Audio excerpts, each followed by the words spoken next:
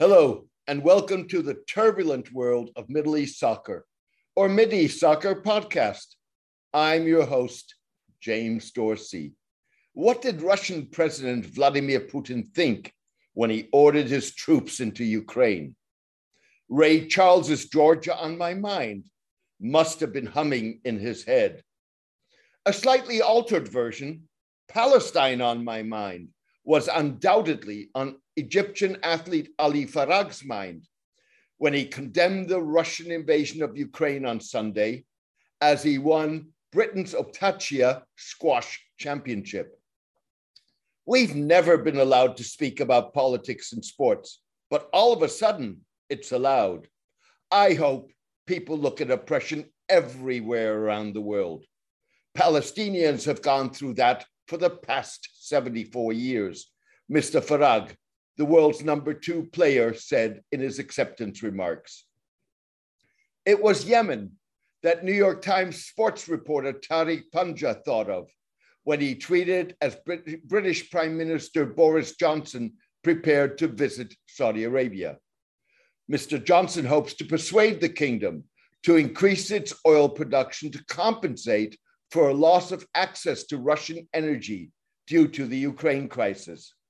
We are now in a situation where the British PM is heading over to Saudi to plead for oil from an autocrat that is dropping bombs on his neighbor because a different autocrat is dropping bombs on his neighbor, Mr. Panja said. Invariably, comparisons hink. To be sure, unlike Russia, Saudi Arabia was invited by the internationally recognized government of Yemen, even if that was more of a formality, and changes little on the ground, while Israel's conquering of the West Bank was not, like Ukraine, an unprovoked attack. Nevertheless, Messrs. Farag and Panja make a valid point. Like the 1990 Kuwaiti invasion of Iraq, Ukraine has provoked widespread international condemnation. Yet the international community's response to Saudi Arabia's 7-year-old invasion of Yemen, sparking one of the world's worst humanitarian crises, and Israel's 55-year-long occupation of the West Bank, the world's longest of neighboring lands, as well as its blockade of Gaza, has been far more muted, if not supportive. Messrs. Farag and Panja put their fingers on the fact that Mr. Putin has given a new lease on life to those that identify with the construct of the values of the West.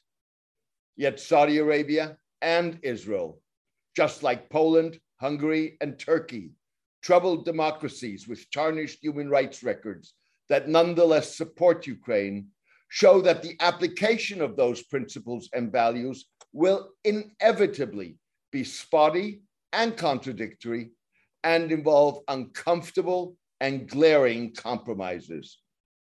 None of that legitimizes the actions of those who opportunistically are left off the hook.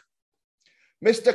Panja correctly highlights the irony that autocratic Saudi Crown Prince Mohammed bin Salman, who ordered the invasion of Yemen shortly after coming to office in 2015, is being asked to help clean up a mess created by an invasion launched by another autocrat, Mr. Putin.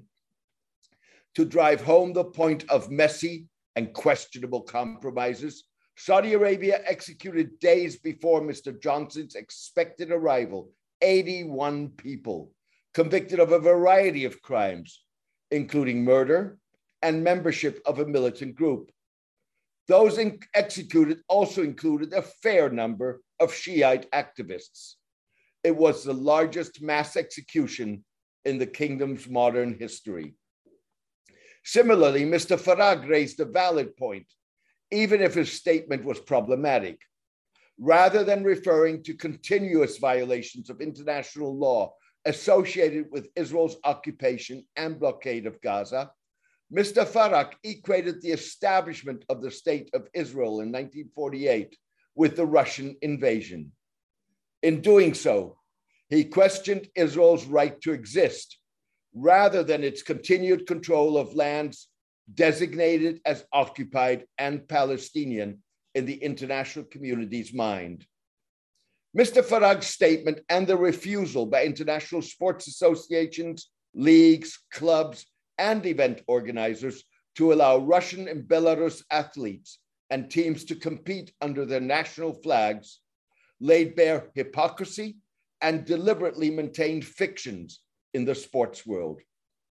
Few will take issue with the rejection, yet it blasts a crater into the sports world's fictional insistence that sport and politics are separate and never should the two intertwine. If anything, Ukraine put that fiction to bed.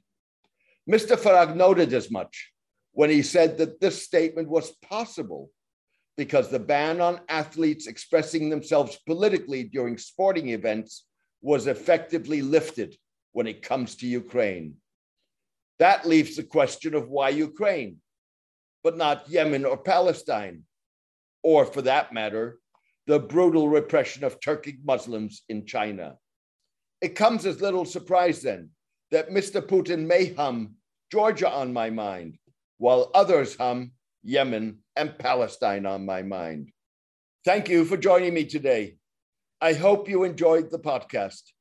A written version of this podcast is on my blog, The Turbulent World of Middle East Soccer, at www.jamesmdorsey.net. Please join me for my next podcast in the coming days. All the best and take care.